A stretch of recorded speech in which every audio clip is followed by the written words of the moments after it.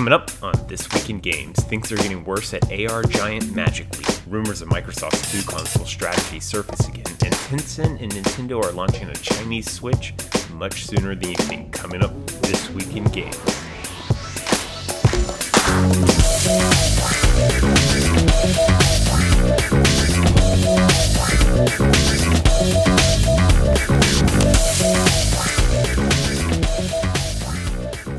It's that time of the week for your video game industry news rundown. I'm your host, Eric McConnell, and we have an abundance of news this week. So much so, we're just going to jump right in. No intro formalities needed. First up, the state of affairs at Magic Leap. So the information, which in my opinion is one of, if not the top tier Silicon Valley news outlets, wrote a feature summarizing the current state at Magic Leap. So Magic Leap originally had a goal of selling 1 million units of its AR headset in its first year, but currently sits at only 6,000 units sold, many of which were likely gifts or bought by developers who were bullish on the AR platform.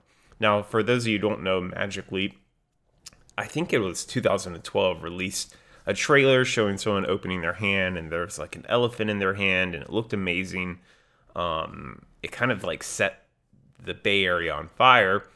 And then it fizzled out. Magic Leap went around and raised a ridiculous like $2.6 billion. $2.6 billion from giants like Google, Alibaba, the government of Saudi Arabia, and Andreessen Horowitz. Okay, not dumb people, you know. But as of 2018, it's burning tens of millions of dollars per month. So much so that 2018, it was averaging $40 to $50 million burn rate per month, okay, per month. And even that amount of money of $2.6 billion in fundraising isn't enough to keep Magic Leap afloat, and Magic Leap is currently looking to raise a not promising Series E of mostly convertible debt, as their equity isn't really worth much at this point. Now, the history of Magic Leap is truly amazing. I encourage everyone to go read the information article. It's kind of a lesson in not how to build a company or how to build a product, but how to craft a narrative and generate hype around a company and product, you know? And that's kind of what Magic Leap did. It raised an obscene amount of money. There's no way it could have ever paid back this money. I mean, its headset cost $2,300, and Magic Leap had the audacity to say it was going to be the first $1 trillion IPO. You know, they were going to be everywhere. They were going to be the next platform after mobile. But that didn't happen, and currently Magic Leap is tightening its spending belt, laying off employees, lowering cash burn rate. But when you know the key product costs $2,300, questions about like addressable audience size and eventual cost lowering have to come up. Like, who's this for? Magic Leap is on a trajectory to lose even more money and rack up debt that it likely won't be able to even cover kind of like the monthly spreads for. It kind of brings up an important question with today's audience, and I see this a lot in entertainment, especially the video game industry more than other industries, is like, what are we building technology and products for? And so that's where we're at now, is we have an abundance of entertainment, we have abundance of technology, and there's so much more that could be built, but should it? And even if it should be built, should it be a $2.6 billion company? And so that's the real question, is what are we doing? Like, this technology that Magic Leap was building was new and amazing and novel, but who is the audience? Like, who out there is spending $2,300 on a headset? And who's making content for that audience that's spending $2,300 on a headset? How much does that content cost? How much are you going to engage with that content? As a user, if you pay $2,300 for a headset, let's even say the content is free, but like, how long are you going to engage with something on Magic Leap? And what is that content that's going to replace your television, your Netflix, your gaming consoles? Because those things are competing with your time. And so we're at a point where, like, Netflix famously said in a quarterly earnings that they're more worried about Fortnite than some of the other streaming services. And that's true, is everyone's competing with everyone's time. Everyone plays video games. Everyone watches streaming services.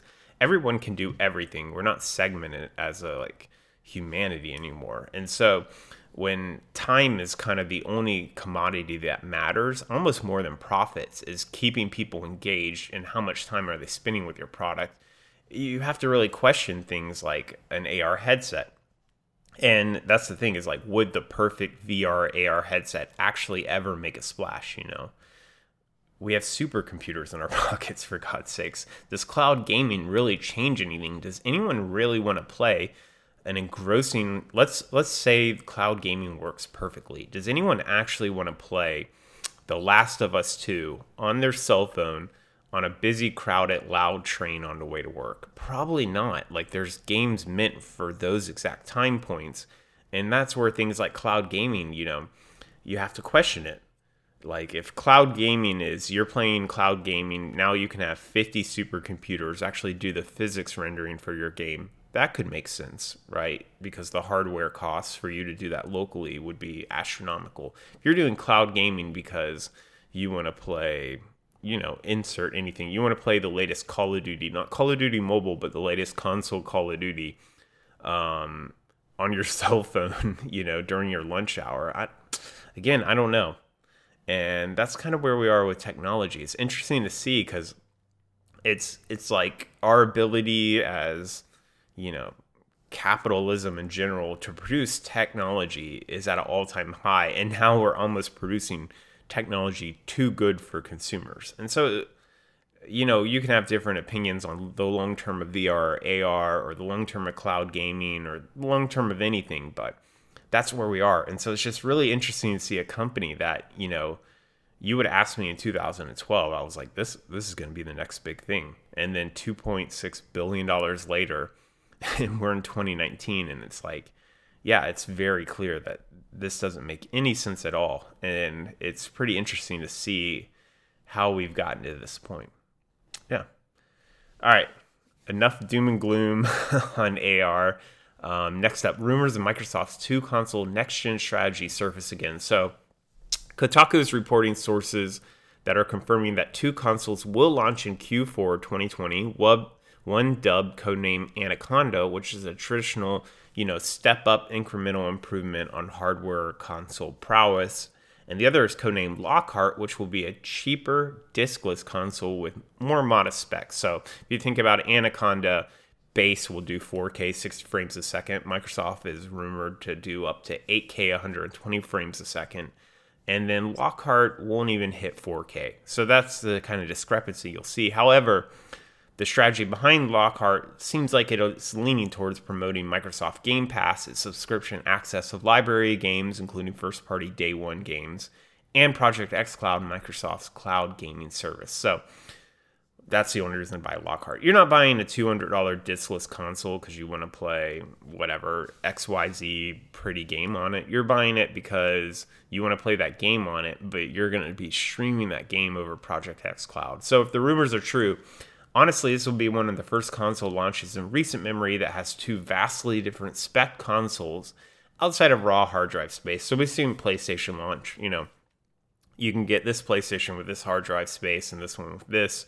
But these are vastly different consoles. However, I think Microsoft may be rethinking this strategy, seeing the lack of enthusiasm for Google Stadia. Stadia, from kind of my perspective in my neck of the woods, is showing that the first major offering of cloud gaming doesn't really have a core audience. So you'd have to think Microsoft, with a much more intelligent internal strategy team, a year runway, and a 50-foot view of Google's failure, is willing to either pivot its strategy or learn from Google's mistakes and kind of correct them. So we'll have to see. I mean, obviously E3 will probably be the big let's answer all the questions situation, but we'll have to see what happens, because I can't imagine Microsoft in its raw form right now is looking at Stadia and saying that's a good idea. So they're probably thinking about how to correct some of those mistakes that Google made. All right, in other console news, Nintendo and Tencent have set a launch date for the Switch in China, and it's in 2 days. So December 10th will be the first day the Switch launches officially in China. Only one game is currently approved for launch. Remember, the Chinese government has a kind of administration wing that has to regulate and approve actual games for launch. And that game is New Super Mario Bros. U, and the title is currently bundled with the console. But further approvals will come down the line for Nintendo games, and Tencent plans on having their own internal studios produce content for Chinese Switch owners to fill in the software portfolio gaps. pretty interesting. It will be pretty also interesting to see what Tencent and the Switch can do in China.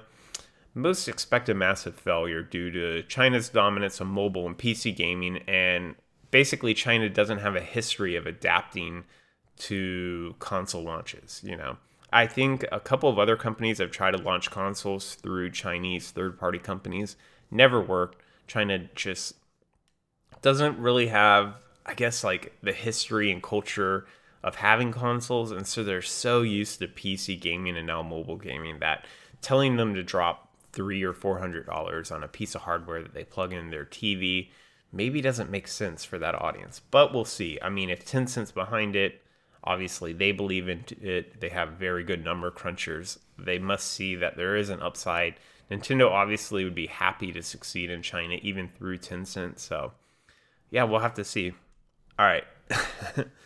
Now that I've squashed all of the future of AR, the next news story is Pokemon Go developer Niantic and chipmaker powerhouse Qualcomm have announced they are working together on AR glasses. Okay, so no solid news announced outside of the initial partnership and the goal, but this makes total actual sense. So even though I've just shat on Magic Leap forever, Niantic kind of has to do this. Niantic's last big kind of game investment was a massive flop, the Harry Potter AR game. Ingress's relaunch wasn't successful. I don't know a single person who watched the Ingress Netflix show. And Niantic has been fundraising and acquire companies over the last few years. They've been trying to create APIs. They've been trying to create their own platform, their own set of software and services for AR publishing. They have a partnership program now. It's very clear they wish to become a technology company and not particularly a game developer company. And so this is a kind of a move into that space. So they think if they can nail the AR glasses issue, that they can then become the AI, the software, and the game engine for those AR glasses. Qualcomm, on the other hand, is looking to expand its business like it always is. And it probably, if I had to guess, wants to compete with Apple, a company which it was tied up in expensive litigations for years and years. As Apple was rumored to be working on AR glasses of their own, Qualcomm would like to give them the proverbial middle finger, I guess. Makes sense. And a much bigger announcement than is getting covered for, Epic Games Store now allows developers to implement their own payment services and not share revenue with Epic. Okay, this is a really big story. It's not getting a bunch of press because, I don't know, I guess it isn't like that sexy of a title, isn't that relatable of an issue, but it's a big story. In a policy update, Epic now lets developers utilize their own payment systems, and if they do so, they do not split revenue with Epic. Traditionally, digital stores, whether it be Steam, iOS App Store, or Google Play, require you to split revenue on digital purchases when in your game. And this is whether you use their own payment program or not. So to bypass this, some you can't bypass it at all. Others, like Epic did, you have to offer your game on a third-party channel to get it on Android to bypass this revenue sharing. Epic is now breaking that trend. And so I'm really curious to see a few things. First off, how many developers opt into this? How many of them work out their own payment system or partner with, a company like PayPal or Square or something else? How many new developers does Epic Games Store attract because of this? There's probably a lot of developers, including massive publishers like EA, who'll say, screw it, I'll throw my games up on Epic Games Store if I get to keep all the revenue from in-app purchases. Thanks. And then also, what are other digital stores going to do in reaction to this announcement? I assume nothing in the beginning, but if Epic Games Store starts creating an environment where you see like EA, Ubisoft, and other companies who have their own digital stores like Origin and Ubisoft Play, if you see them releasing an Epic Games Store because, hey, they don't have to split IEP revenue with Epic now, you might see Steam, you might see a few other digital game stores take notice, and this could potentially be a big and helpful fight against the one launcher for every game issue that PC gamers have seen in recent years. So what you're seeing now in PC gaming is once a game becomes big enough, they just create their own game launcher, because why go through Steam or Epic where you're giving up, 30% or 12% for Epic of your revenue to the digital store owner. So this could kind of solve that issue and re-aggregate all these games under one digital store. Very, very, very interesting. I know it's not a big, snappy title like the title of our next story, which is Valve swallows another big project as Firewatch developers Campo Sampo claim that they now at Valve have abandoned the Valley of Gods and the game is on hold indefinitely because they went on to work on other projects. So in an interview with Polygon, Campo Santo co-founder Jake Rodkin said that the team split and joined other projects once inside Valve, leaving their second game on hold indefinitely with no return in sight. So no kind of spiritual sequel to Firewatch. To me, this is a real organizational issue with flat structures and employee freedom. The shiny objects or politically backed games will get more resources while others, maybe more important projects, are ignored. It's hard to fill out a vast portfolio of games when everyone has financial or kind of ego incentives to go work on specific projects. And Valve has an army of top-notch developers. I interviewed there. I made it to the last round of the last day of whatever it was. I failed. However, I will say Valve has arguably employee for employee, maybe the smartest set of employees of any developer out there. But frankly, it doesn't output the amount of content equivalent to that. If they should be releasing at least a AAA game every year with the talent that they have, or at least some new games as a service, some new esport. They should be doing a lot more than they're doing, and this story kind of highlights why they're not. And so, I don't know. It's very interesting to me because I don't have an answer for them, and I don't necessarily think strict hierarchies is the way to go. However, this also isn't the way to go. All right, next up. This was almost out of nowhere. Top streamer Dr. Disrespect gets a scripted series greenlit by Skybound Entertainment. So, wow, congrats to Dr. Disrespect. This is a unique avenue for streamers to branch on beyond Twitch, and it's exciting to see opportunities that were given to kind of YouTubers 5 to 10 years ago are now given to game streamers. Although I personally don't watch Twitch streams outside of FGC tournaments, it's really great to know our industry is now producing personalities generating this level of following. Congrats again. Pretty interesting. I think regardless of what you think of is that his name? Dr. Disrespect? Dr. No Respect? I don't know. See, I don't even know. I just know he wears sunglasses and has a crazy mustache. Even if you don't think this person or streamer is the best or whatever your opinion is on them, I think we should all encourage this and just see where it goes, because this could, again, bring the industry more into limelight, bring more audiences in, and kind of just, if someone's doing good, I think we're all doing good. That's my new thought for the industry. And not to be left out of the party, NetEase becomes the latest company to join the cloud gaming party. NetEase will go to beta with 38 mobile games, expects to expand to PC games soon. NetEase has formed a partnership with Chinese telecom and hardware powerhouse Huawei to host the cloud gaming on 4G with plans to upgrade to 5G in the near future. NetEase will join their domestic rivals Tencent along with Google, Microsoft, Sony, EA, and rumored Amazon to offer cloud gaming platforms. The next 5 years will be interesting in cloud gaming. That's all I'm going to say. I'm worried now after Stadia's launch that, it's going to go the way of VR, but there's could be hiccups sorted out. They could figure it out. It could replace consoles as well. We'll have to see. Cloud gaming's open, the future's wildly open. Anyone who tells you they know what's going to happen with cloud gaming doesn't have a clue. It's just a crystal ball, rolling 8 balls, whatever you want to do, whatever you want to call it. Everyone's just making it up, and it's just crazy because it's anything could happen with this technology. All right, another out of left field announcement. Riot announces a publishing label dubbed Riot Forge to publish League of Legends games from third-party developers. So Riot Forge will provide developers with QA, localization, voiceovers, research, marketing, and it's already working with its first third-party developer that will announce a game at the Game Awards later on. Interesting. The issue with League of Legends is the property isn't compelling outside of a handful of memorable heroes. So, what is League of Legends? What world does League of Legends take place in? What are the politics, races, fashions, religions of that world? What are the characters? What are those characters' aspirations? What are their likes and dislikes?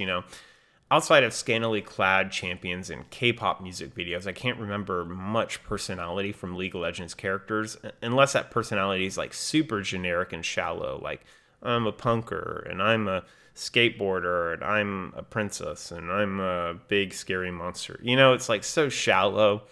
It's not really enough, in my opinion, to warrant a brand creation from a third-party publishing label. Like, you have like a handful of characters that are well liked for their aesthetics, whether those aesthetics be like attractiveness or cuteness.